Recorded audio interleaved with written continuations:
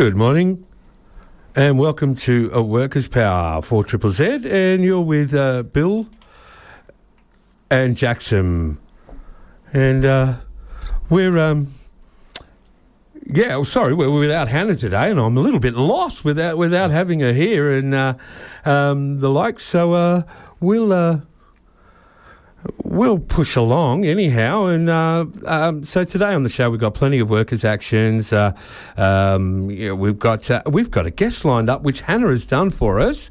We've got someone from the Health Services Union coming on to have a chat with us about the struggle in the aged care industry, and of course, workers' action and the world famous Scallywag of the week. But first off, as always, we acknowledge the traditional owners of the land from which we broadcast, the Yuggera and Turrbal people. This land was stolen, never ceded. We pay our respect to elders, past, present and emerging.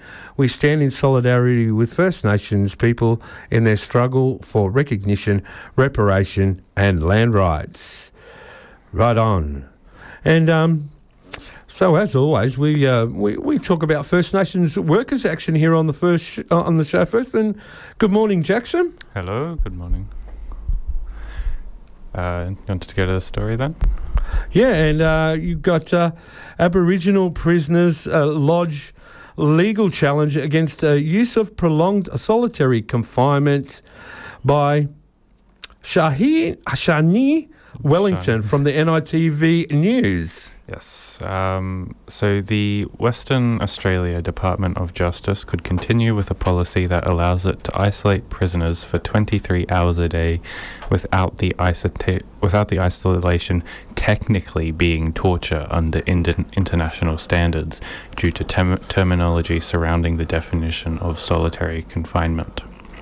Last month, lawyers for 3 Aboriginal prisoners with mental health or physical disabilities successfully lodged a Supreme Court challenge on the basis that the practice contravened the WA Prisons Act after family members expressed concerns for their well-being.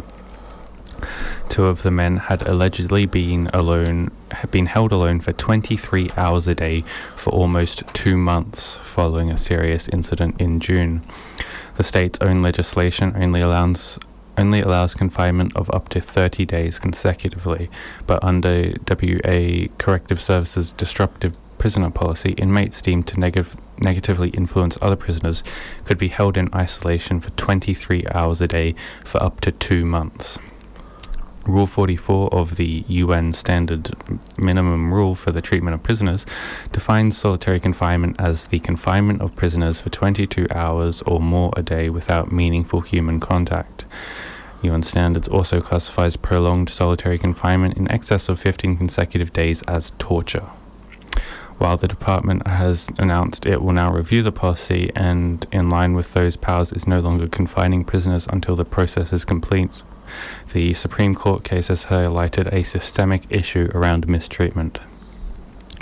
The disruptive prisoner policy was introduced mid-2019 and has since been subject to criticism by the state's independent watchdog, the WA Office of the Inspector of Custodial Services.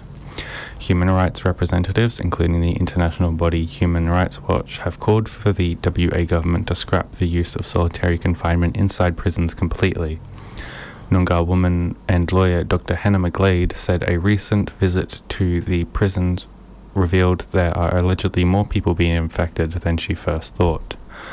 One man has actually been held in solitary isolation for 7 months now, she said.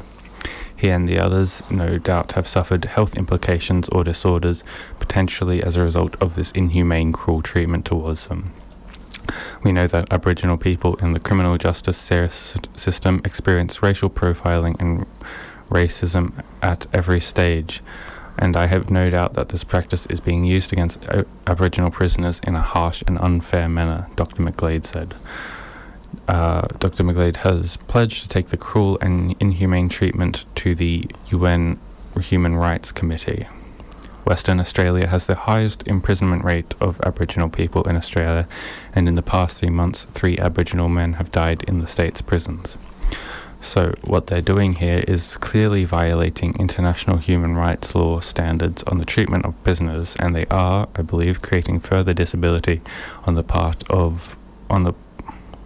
already of 3 vulnerable young Aboriginal men, she said. We don't accept that you can abuse Aboriginal people this way. The Australian Institute of Health and Welfare has linked social isolation with depression, emotional distress, and premature death. The court proceedings against the state included statements from 3 26-year-old Aboriginal men, some detailing their struggles with poor mental health. I suffer from depression and take medication for that, said a man who claimed to have been in solitary confinement for 52 continuous days. I have not had good thoughts in my head in solitary confinement. A second prisoner said he had sought help from staff at Casuarina Prison, a maximum security facility south of Perth. I do not know if I can do another 28 days in solitary. I asked the senior officer at Casuarina a number of times to see a mental health officer, and they said no, he said.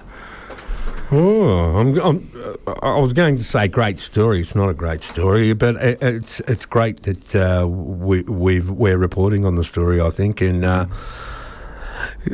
what part of the story did you just read out, you reckon, comes under the term rehabilitation? Absolutely nothing. Fair income. Yeah, this is just modern torture. Yeah. And it's shocking that we still practice it at all. How can these comrades be expected to live, even just the facts that we've got in this sheet, right? Confinement for 52 days, confinement for, I can't do another 28 days. I don't know about you, Jackson, but on me, if I was to go 28 days in solitary and not talk to anyone, I think it'd have a huge impact on my life for the rest of my life. You know what I'm saying? It's how can rehabilitation in any way be considered as part of this? Yeah, I mean, I don't think it is at all. Like, this is just sadistic politicians and prison guards wanting to take it out on poor Aboriginal people, and like, that's the reality of the world we live in. It's a world where we torture people. Yeah, this is another perfect reason why we say Black Lives Matter is because, it's they're the ones who are suffering, Yeah. And obviously, when it comes to prisoners, it's not just Aboriginal people, but even though it majority affects them, this is like everyone in prison will often get subject to this sort of treatment, and it's terrible. Well, yeah. Oh, look, I'm really glad that we're reporting on it. I'm glad that you're listening to it, comrades at home, so that we're aware of what's going on, and the cruel and inhumane treatment that is being suffered by our First Nation comrades. So we'll move on. We've got another one here. Murrin Bridge Aboriginal community enacts self-imposed lockdown following Victorian visitor. Yes, so this is another Aboriginal community protecting themselves, like the story we had last week. More than 70 residents have been asked to remain within a central western New South Wales Aboriginal community to prevent a potential coronavirus outbreak after a person from a Melbourne hotspot visited the community. The Murrin Bridge community, located around a 2 hours drive west of Parkes, was asked to lock down for 14 days by the local Aboriginal Land Council. The visitor, who reportedly arrived with a permit, is now isolating after testing negative to COVID-19 on Monday. The New South Wales and Victorian border has been closed since the middle of last month, with entry to Victorians extremely limited to specific circumstances such as critical services or providing primary care. A post on the Murrin Bridge local Aboriginal Land Council Facebook page called for anyone who had recently left and returned to the community to self-isolate until further notice. Being a small Aboriginal community, we are more at risk due to the chronic diseases we face. Please be responsible, the post read. We will let everyone know when it is safe for the community members to go about their business. Arrangements have been made for food deliveries or medical needs. Yeah, good stuff. And the examples that we've been providing, I found out on listening to a very informative show on 4ZZZ yesterday. Now, I'm pretty sure it was only human yesterday, and they had. Look, I didn't get the name, I should have done more research. But anyhow, great 4ZZZ show, and they were talking about how First Nations people here in Australia have locked down themselves and stood up for themselves like in this example of not letting outsiders in, and what this has created is they've been the least impacted for traditional or First Nations people to be least impacted around the world. Because they've done it for themselves. That's my interpretation of it. Because they've empowered themselves. They've stood up. They've fought back and said no. Yeah, and this sort of thing just goes to show that when you build up community and you create these sort of connections between people, you don't really need a government who will punish you if you do the wrong thing, because you can work together and you can manage things for yourself and keep yourself safe, and you don't get situations like, I think I saw something in Victoria that where a woman who had got a permit to not wear a mask was confronted by police and beaten up, like just attacked by the police for not wearing a mask. And like that sort of thing doesn't happen when a community basically runs itself. And now it's time for agitate, educate and organise. We haven't got really that much in here. Have you got anything exciting to report? No, not really. No. Well, yeah, we've all been busy with our normal lives. But what I wanted to do here is I'm going to throw to another track, and it's just, what I wanted to highlight in this section here. I was thinking during the week, but I didn't get anything prepared. But what I wanted to talk about is the fascist killing machines. All right. Yeah, well, I've just got Jackson's attention. No, what I want to talk about is musicians standing up and getting involved in struggles all around the place. And it is enthusing to see that Brisbane local, a lot of Brisbane local bands are getting behind the Kangaroo Point struggle. Yeah. And one of those is there's been a gig, and I missed out on tickets. I found I was going to promo the event today and help them sell it out, but they've already helped themselves, and they've already sold out there's already been one that's featuring the band that I'm going to play, Lulu, and it's just it's sensational that arts and politics are coming together, and you always like that type of stuff, don't you, comrade? For sure. I mean, it's sort of been a running thing with music in general. It's always intersected with politics. That's right. The guitar is he's a fascist killing machine, isn't it? Well, look, yeah. So we're going. So shout out to Lulu. Now, I think Lulu. I'm pretty sure Lulu were band subscribers too. So to 4ZZZ. So, and now we're joined on the phone by Lauren. Thanks so much for coming on the show. Thanks for having me. Now, HSU New South Wales helped aged care workers secure a significant win last week. Could you please give us a rundown on what happened? For sure. So early last year, one of our union delegates, she noticed an anomaly in her payslip regarding annual leave accrual, and she took it to a local union organiser and said, I think there's something wrong here. Together they approached local management and thinking that they were going to get a small bit of back pay for the local members there.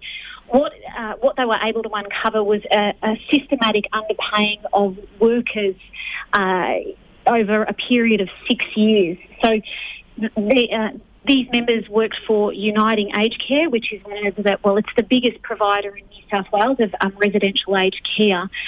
And the underpayments in total came to a value of $3.3 million that were owed to workers over that period. So it's a significant amount of money that people had been underpaid. Right on. And so how might this outcome influence other workers in the sector? Well, one, we're hoping that everyone is checking their pay slips to make sure that they're getting what they're entitled to. But, our members are run off their feet. They work, very hard and sometimes at multiple jobs because the pay in aged care is so low. What we would hope is that employers do the right thing from the start. It's 6 years of underpayment. It's just not acceptable. Like, these are workers who live paycheck to paycheck, and it shouldn't be up to them to keep their employers honest. Employers should be paying the right thing from the start. But what we do hope is that it's set some of these employers to go and look at their own payroll, and getting our members to go and look at their own pay slips. Right, and I think we skipped a question there, but what actually was the outcome? Did you win all your back pay? So, it was... workers, both current and former employees of Uniting, were paid their entitlements. So it's over 9,500 workers in total were owed money, and that money is slowly but surely getting paid out to them. For some of these workers, I think the biggest tally we've heard is one worker was owed $12,000 in back pay. Now, when you earn $22 an hour, that's a huge amount of money to come to you, and we're glad it's back with workers, but it shouldn't have taken a delegate looking at a pay slip to realise that much money was owed to people. But it is a good outcome. We're glad that it's back with the people who deserve it, and finally that they're getting paid what they're owed. And how did you manage to win this outcome? Was it a court battle, or was there any workers' action on the shop floor? Sorry, you dropped in and out there again. Can you repeat the question? Sorry. So how did you manage to win this outcome? Was it just a simple court battle, or was there workers' action on the shop floor, something like that? So what started with it was our member who approached local management. That triggered Uniting to go and do a review of her pay. We then expanded the claim to all of the members on that particular work site, that facility. When Uniting did an analysis of those workers, it was identified that there was a systematic issue, and that they then instigated a review of all of their payroll. Uniting then self-reported to the Fair Work Ombudsman. They dobbed themselves in, knowing that this was going to be an issue for them. And the Ombudsman then monitored the back pay program. And part of that settlement, if you like, with the Fair Work Ombudsman saw them have to make a public announcement of the amount owing and the number of employees who were entitled to that back pay. Because part of the issue is because it's been so many years, there are so many employees who no longer work there who are owed money, and Uniting has to try very hard now to find all of those workers and give them the money they're entitled to. Right on. Now the aged care sector, it's a pretty hot topic at the moment, with a lot of issues being brought to light. What do you see these issues stemming from? Is there an underlying overriding issue that or thing that's causing these issues? Absolutely. There has been a chronic underfunding of aged care for years now. In fact, money has been taken out of the sector when it was needed the most. So for years and years, organisations have been running on less money to provide care. And part of the issue, though, is also that the money that does go into aged care, no one knows where it goes. There's no transparency of that funding. So we've seen examples in Victoria where aged care owners of aged care facilities are driving around in maseratis. That is just an appalling outcome when you think of the care that's taking place in those facilities, and it is a real problem. So we've had years of chronic underfunding, and what that leads to is understaffing. And understaffing increases the workload for those workers there. It increases the number of injuries that aged care workers incur at work. And there's also, it means that workers are undervalued. So our members, carers, cleaners, catering staff, provide care to the most vulnerable in our communities. And the base rate for a carer in aged care is $21.96 an hour.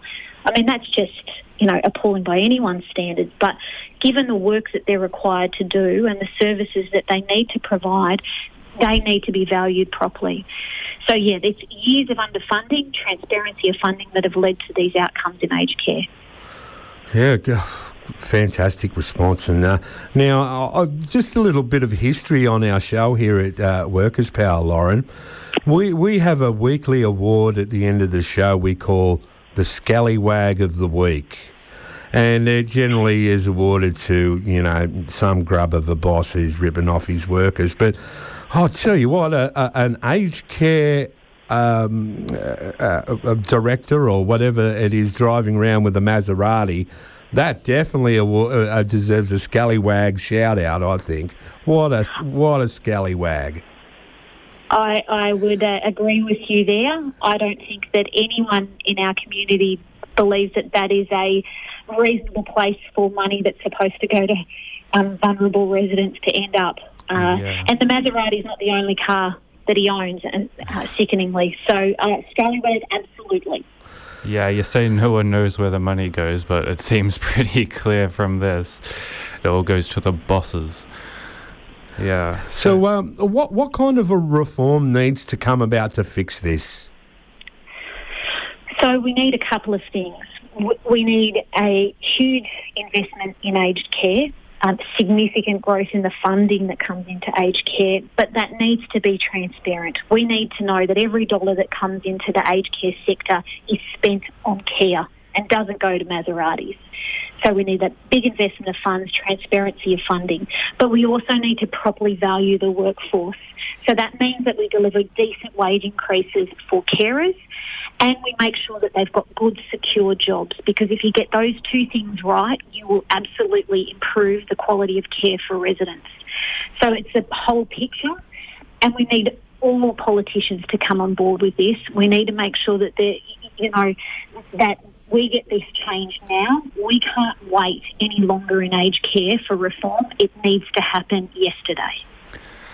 Now, recently with the whole COVID outbreak in Victoria, which has been seriously linked to aged care, one big part of that has been that the outbreaks are almost entirely in the private sector, and there's been almost no cases reported in the public sector.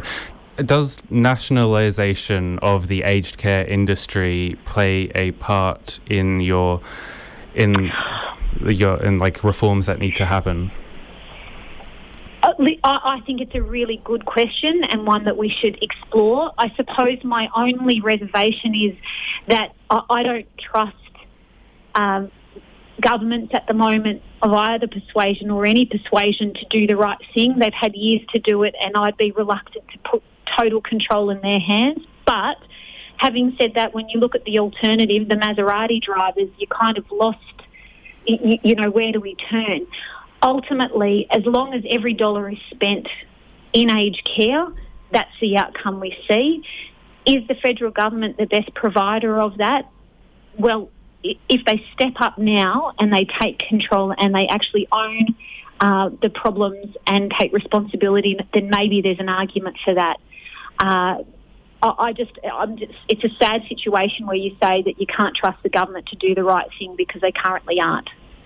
That's a good point. Yeah, we're stuck between a rock and a hard place there, but we'd like to think that the union should be more involved in running things. Oh, yeah, let's talk about workers' ownership of aged care, maybe.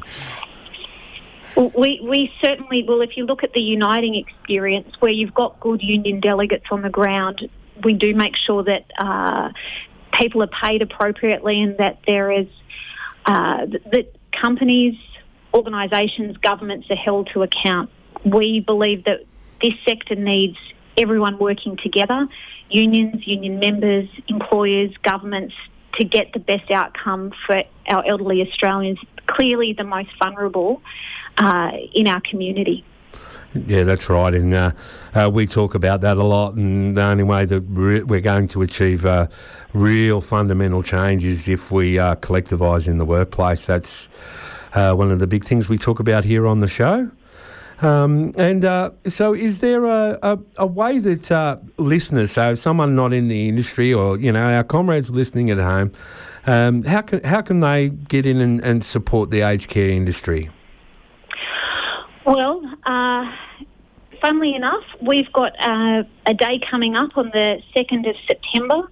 For years past, it was called Thank You for Working in Aged Care Day. To be honest, we've shifted that because thank you isn't enough anymore. So on the 2nd of September, we'd ask that the community, when they can find our social media on this, can put a message out of support for aged care workers, acknowledging the work that they do, but also standing with us to fight for something better. Because at the moment, and I'll say it again, thank you is not enough. We need systematic change in the sector. We need proper valuing of the work. We need that to be recognised. So we might send you something across about the 2nd of September so you can do a bit of a shout out on your show. Yeah, I was going to mention that. We will. We've got 2 shows in between now and then. We'll mention it in both of them, I think. Brilliant. That would be fantastic. So that kind of answers the question of how do people find out more about HSU themselves. We'll share that on social media and the like. You can get that through our Workers' Power Facebook page. But I can't let you go without asking the most important question of all. How can someone, an aged care worker, join the HSU? You go to hsu.asn.au and you can join online immediately there, and we'll be there to support you. If using the computer isn't the easiest thing for you, the number to call is 1300 478 679, and we'll be there to help. Well, thank you so much for coming on the show, Lauren. It's really appreciated. Just before we let you go, is there anything else you want to say? Really, I just want to say we're really thinking of all of the workers, the families, the residents in Victoria right now. It is a really scary time. And we are, the one thing I will point out is that we had our first outbreak of COVID in aged care on the 3rd of March, and this federal government still hasn't got a proper plan in place for aged care, and that is heartbreaking. We are thinking of all of our comrades down there every day, and we are hoping for the best for them. Righto. Well, thank you very much, and we've covered everything that we can, and we will keep our comrades up here at 4ZZZ up to date with what's happening. So once again, thank you so much for coming on, Lauren, from the Health Services Union. Thanks for having me, guys. Thank you. Right, we'll move on to some workers' action now, and Jackson, you want to talk about, and I do too, we want to talk about the Australian Unemployed Workers Union. Yeah, so this is something that I cannot believe we didn't cover last week because it is really cool. So this story is by Rachel Conahan, and it's from Junkie. Australia is in a recession. There are more people looking for work than ever in a shrinking pool of jobs. The only thing taking our minds off the economic crisis is the health crisis. Against this rosy backdrop, last week the government reintroduced mutual obligations for people on job seeker and other welfare payments, forcing them to start applying for jobs that quite simply aren't there. As a result of this, the Australian Unemployed Workers Union has encouraged recipients to go on strike by refusing to engage with job agencies, who they say are profiting off people's poverty. The government has done everything throughout this whole crisis to protect this industry that is renowned for bullying and harming people, and it's increased the amount of money that the industry is getting, and at the same time giving that industry more certainty than they've given the people who've lost their jobs. AUW spokesperson Kristen O'Connell said. The union is reassuring people that their payments will not be cut if they strike, but they say Employment Minister Michaelia Cash is deliberately confusing people about this. The information being put out by the government and the department and the job agencies themselves is designed to coerce people and make them believe they will be penalised when they won't, Kristen said. The AUWU is also calling for mutual obligations to be suspended until December 31st, but the government isn't budging, with Senator Cash last week calling the strike bizarre and claiming that the AUWU is trying to prevent people from finding work. But the AUWU is having none of that. They say they're only trying to empower people that have been bullied by job agencies and would never tell people to turn down work that's actually suitable for them. The minister really is in really bad faith, claiming we've been putting people at risk, and she knows that that's not true because we've had confirmation from the minister's office. Job agencies at the moment have no power to impose a penalty, Kristen said. The only exception is if you're offered work. The government can cut off your payment if you refuse to attend a job interview or refuse a suitable job without a valid reason, unless you're in Victoria, which is exempt. To learn more about how to participate in the strike, go to auwu.substack.com, and if you want to show solidarity, you can spread the word, sign a petition, and join the AUWU as a solidarity member.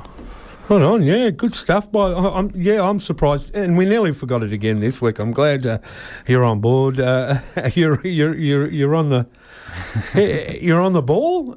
So great action with the by the Australian Unemployed Workers Union, and I want to say, watch this space. Because there's we've got up to September. There's going to Oh no, we're not in September yet, but we're very close.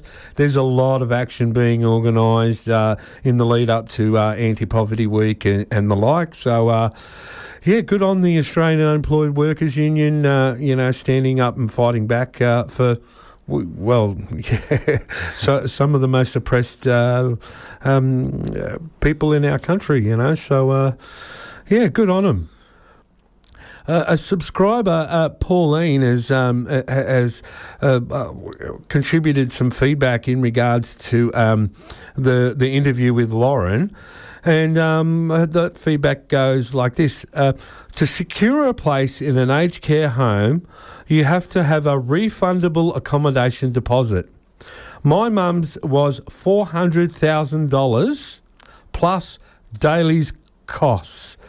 Do the math. Even 10 residents equates to $4 million in their accounts. Holy shit. Yeah. Most places have at least 20. It's disgusting, Pauline says. Care workers are paid so little and stretched to the limit.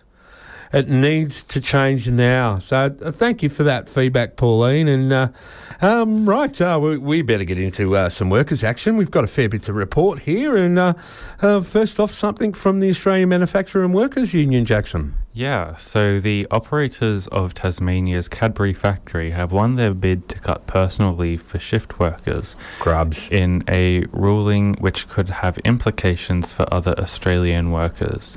The workers who took their claim for paid personal and carers leave entitlements to the High Court work three 12-hour shifts a week. A year ago, 2 Cadbury workers won a federal court case arguing that because they worked 12-hour shifts, their 10 days of personal leave should be paid at 12 hours a day. The company had argued it was entitled to pay the rate at only 7.6 hours. Cadbury owners Mondelez International took the case to the High Court. It has ruled the entitlement centered around 2 traditional weeks, and since the Cadbury workers had worked only 3 long shifts a week, they were entitled to 6 days of paid personal and carers leave. It has ruled the entitlement centered around two traditional weeks. That's a repeat. The Australian Manufacturers Workers Union, representing the factory's shift workers, said the decision was a huge blow and would have implications for other Australian shift workers. The AMWU said COVID-19 had shown the importance of personal leave. State Secretary John Short wants the federal government to legislate that all workers get 10 days paid leave. Workers shouldn't be paid less because they're having a sick day. They should be paid the same number of hours that they should have been paid in sick leave, and they should receive that on 10 occasions a year. And we here at Workers' Power think they should get even more leave than that. Oh, yeah, too right. And I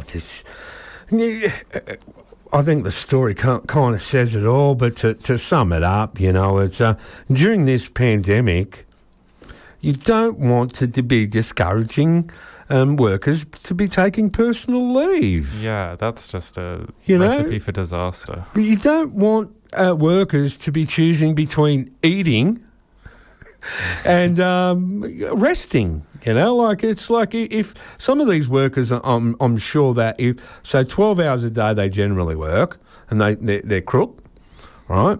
And then they're only going to get 7.6 hours. So what's that? Say 4 hours of pay. That's a lot of money for me. 4 hours of my, you take 4 hours of my weekly income off me. Well, the kids won't be doing anything special that week, I can tell you, It's like, when you're talking, $100, 4 hours, about $100, whatever, 80 to 120 bucks. When you got kids, that's the difference between extras and non-extras. That's the difference between kids getting shoes and kids not getting new shoes when they need them. So, and, this a terrible decision, but we should move on, or otherwise I'll be cranky for the rest of the day. Yeah, and even when it comes to just when you're not sick and you just want to take a day off, people should be able to do that. That is a right that people should have, and they should be able to do that and be able to continue to feed them and their children. It shouldn't be costing you $100 to have a sick day. So that's the brunt of it.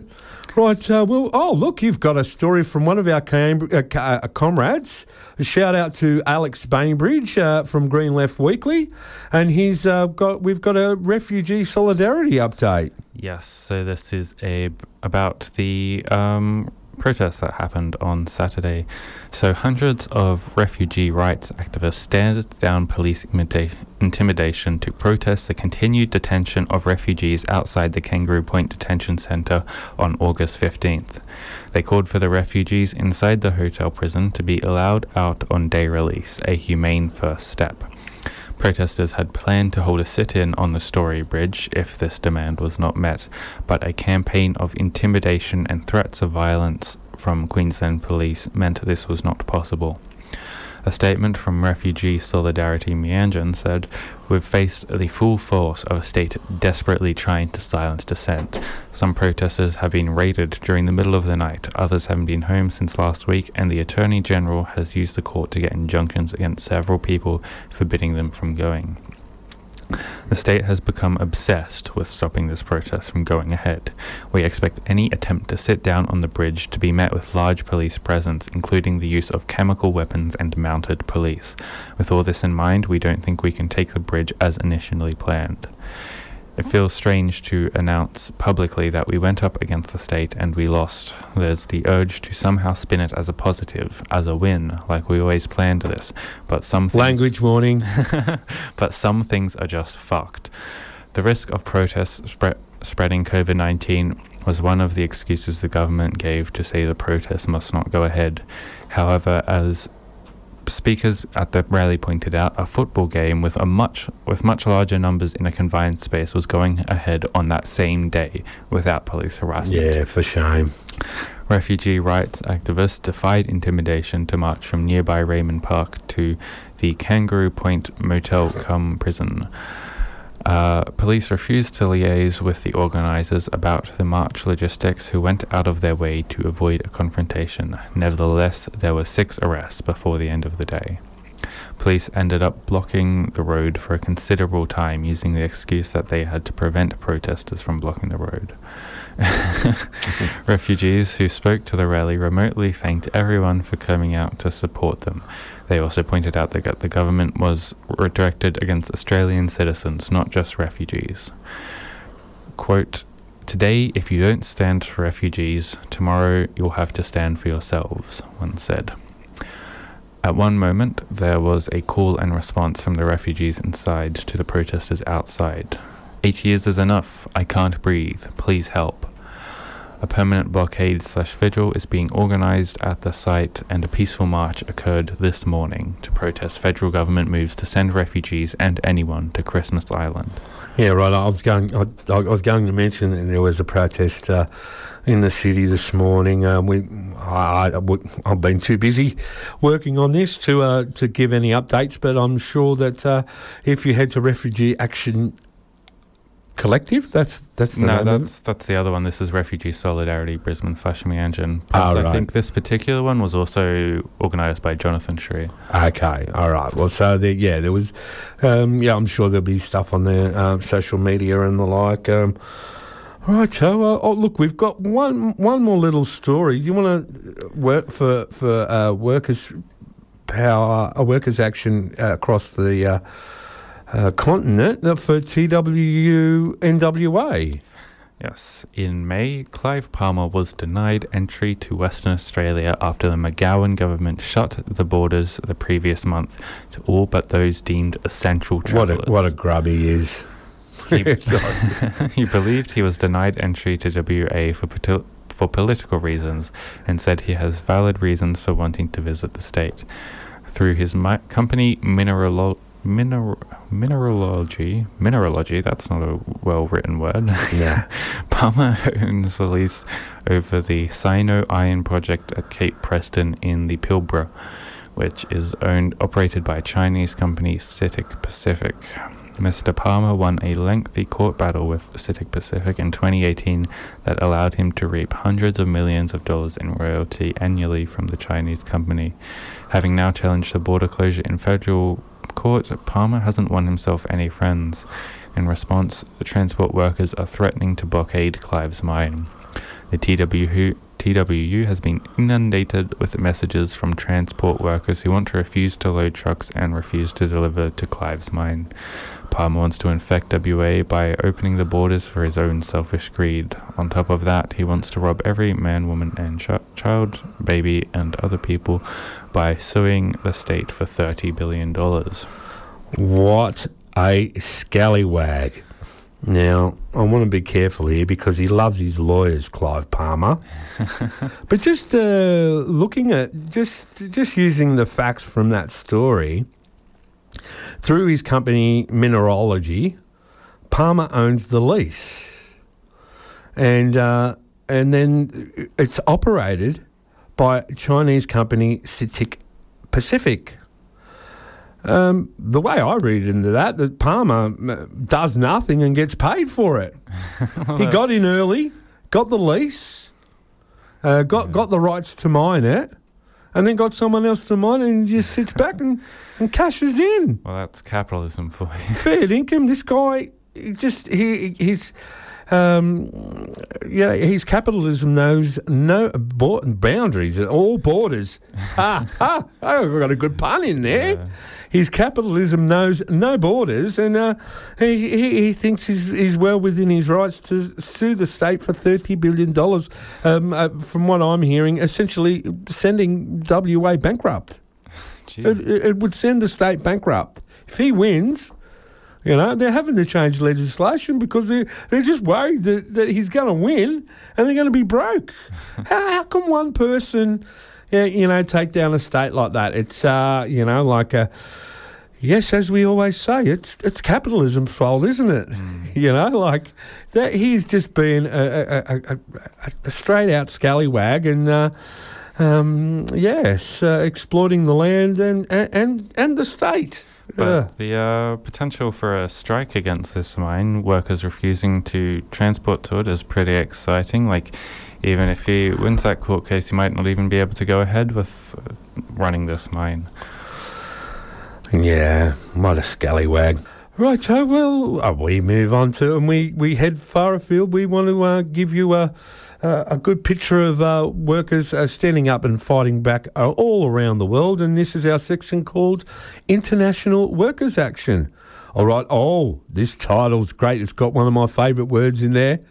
Workers strike against a despot in Belarus. I was hoping we'd cover something to do with Belarus, so good stuff. And this comes from Global Voices, Jackson. Yes, so taking to the streets in Belarus today is a brave thing to do.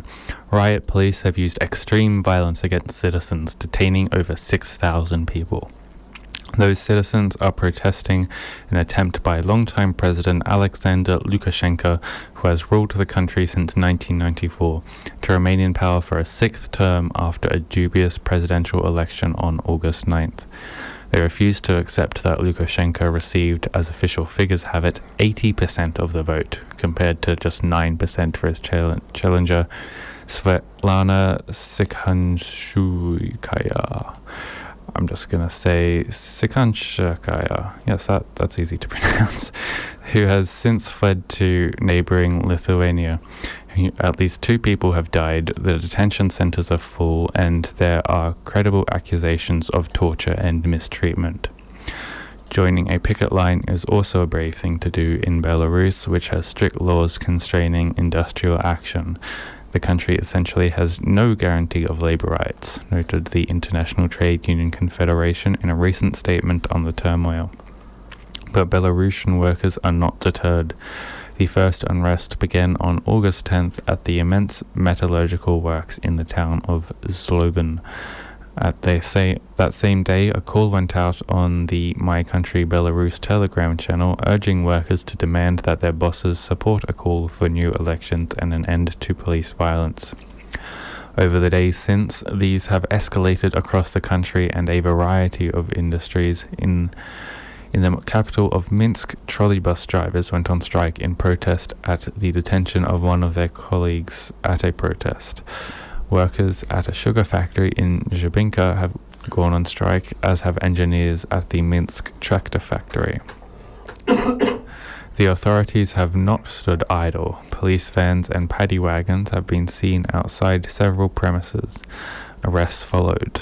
On August 11th, Nikolai Zimin, the former president of Belarus's Mining and Chemical Workers Union, and Maxim Sereda, chairman of the Independent Miners Trade Union, were sentenced for several days' imprisonment at a court in Soligorsk, where miners have been striking. In recent days, Lukashenko has dismissed protesters as sheep and provocateurs in the pay of foreign powers.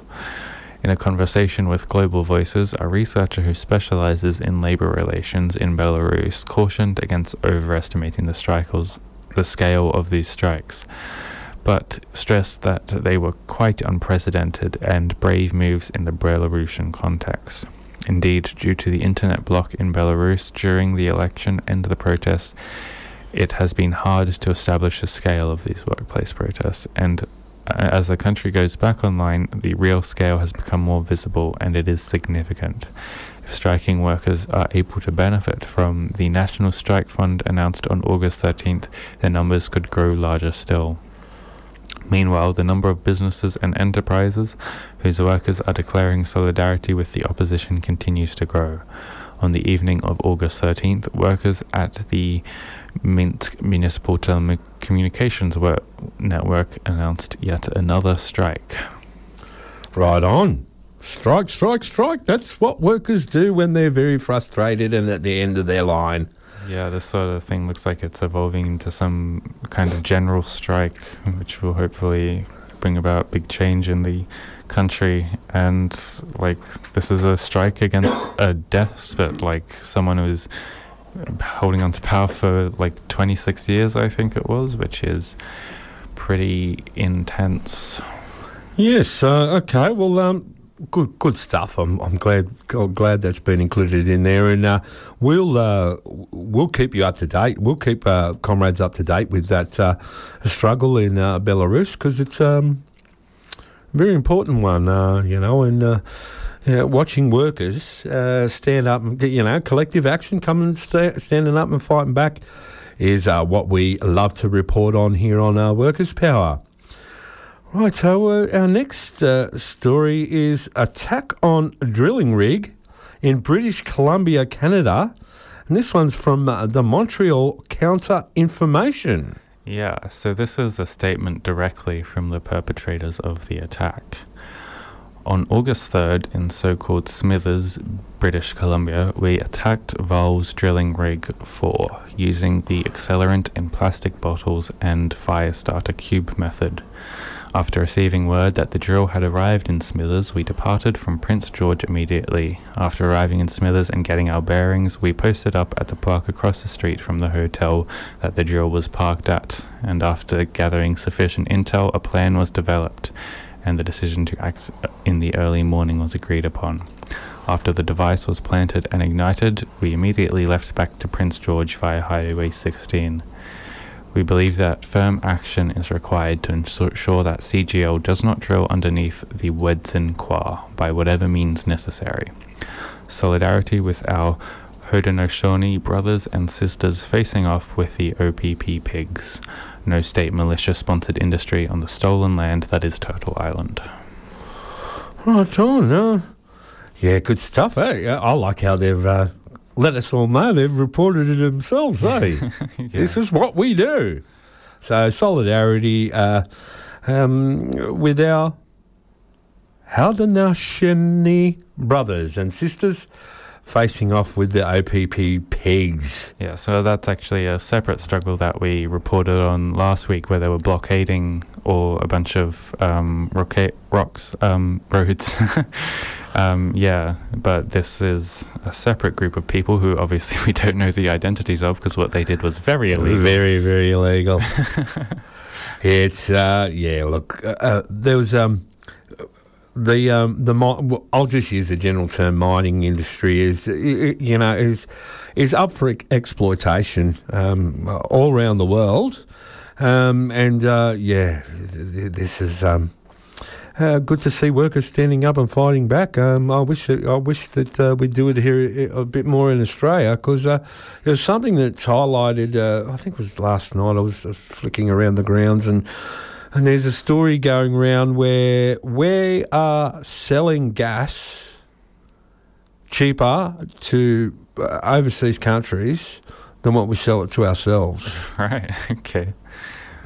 Weird, and these companies get mining royalties, and we get little to no benefit. They talk, it's jobs, it's this and that. No, it's more about donations to the Liberal and Labor Party than what it is about anything else. So, it's a struggle that happens all around the world. So good on those workers. Right, we haven't got many events to talk about, but I do want to talk about something that's I'm pretty sure that's ongoing out at Kangaroo Point. Every Tuesday, the unionists get together at the pizza shop there, so hopefully they'll be there again tonight. You can go and check that out down at Kangaroo Point, and hear about and get involved with what unions are up to and the like. And so that's about all we've got for events. I'm sure there'll be more around, but we just haven't had time to do the research. It's a lot of work to put this show together, but we never ever miss Scallywag of the Week. And I've lost my sheet now. Oh no, I don't even know. Oh yeah, that's right. Now, Jackson, can you talk us through the Scallywag of the Week? Sure thing. Sorry, I didn't have my sheet up either. You usually do Scallywag. Oh, okay, I'll go for it. University changes would see students who fail classes risk losing access to HECS loans. Jade McMillan from ABC News. University students who fail more than half of their subjects will lose access to government loans and subsidies under changes announced by the federal government. The move is part of a planned overhaul of the university system, which also results in major changes to student fees. Under the latest changes, students who fail more than 50% of their classes after taking at least 8 units will no longer be able to access a Commonwealth-supported place or a HEX help or fee help loan, meaning they will have to pay the full cost of their studies up front if they wish to continue. Shame. The Department of Education, Skills and Employment estimates it will affect around 2,500 students each year. That's a lot. Yeah. That's a lot of comrades that are going to, you'd hazard to guess that half of them at least are going to fall off and leave their studies. That's a lot. Over 1,000 people each year falling off. Nah, not good. The president of the National Union of Students, Molly Wilmot, criticised the changes, accusing the government of trying to incentivise success through fear of punishment. Limited access to study, financial instability, education quality, disability, and the ongoing crisis of mental health in the student body are just some of the impediments to student success, she said. These are issues that are often unreported and receive inadequate support from tertiary institution or the government. Alison Barnes, the president of the National Tertiary Education Union, said no extra effort was being made to prevent students failing in the first place. This policy provides no extra funding to support students likely to fail. No extra staff will be employed to identify and monitor students and give them the help they need, she said. Community organiser and all-round great guy, Dave Eden, said that students shouldn't lose funding for failing, as failing is an inherent part of learning and an entirely normal part of studying. We don't need another reason to defend this claim. Hey, great minds think alike, Dave. I was thinking the exact same thing, making mistakes is how you learn. So, and then because he is restricting access to education in the middle of an unemployment crisis and making education even more unnecessarily punishing, and I'll add in here, this is my contribution here, comrades, and the fact that he got a free university degree. Oh, yeah. He didn't pay anything, not a cent, this scallywag. And the scallywag is Education Minister Dan Tehan. What a grub. What a grub. Got a free education and then wants to deny it for everyone else just because they're having a little bit of trouble. We listed some financial instability. Like how often do we hear of students having a bit of financial instability? Yeah. Is your finances stable, comrade? I'm fine. Yeah? But still, I'm sure. Paying, it's like the cheapest courses you can get like nearly $4,000, which is just way too much for most working class people. And if they have one thing, if they have one time when they're having a bit of trouble and they fail more than half their classes, then they just basically lose access to higher education, and it's awful. They're basically locked off from making a better life for themselves. Yeah, and I'm looking at that number. The Department of Education, Skills and Employment estimates it will affect around 2,500 people. Sorry to hound on this, but I think that's an extraordinary number, and if these measures are brought in place, now that I think about it, all 2,500 of those people will finish their studies. That's it; they're done. There wouldn't be many people that can all of a sudden, you're not getting HEX, and will you from this? So you're getting HEX. Once you're unavailable to HEX, would you lose Oz study then as well? I don't know. We need a bit more detail in that. Hopefully we can find some more detail.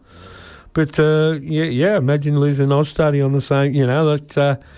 It's just and that Well, I mean, I assume if you're a student and our study's the Centrelink thing, right? Yeah. Yeah, I assume if you're a student, you would still have access to it. But the fact is, these people would no longer be students because they can't afford to pay for the tuition, and therefore they lose access to That's right. the Centrelink unless they go back onto mutual obligations, I suppose. Right, well, that's the show for us. We better move on. We're already chewing. We're going to chew 30 seconds into Brisbane lines, but I'm sure they'll be all right with that. Max is waiting there patiently. He's going to inform you on what's happening in and around Brisbane and surrounds and across the continent. So I found this song. I thought I'd dedicate it to our Scallywag of the Week. It's a brand new single from Kingswood, and the title of the track is "You Make It So Easy."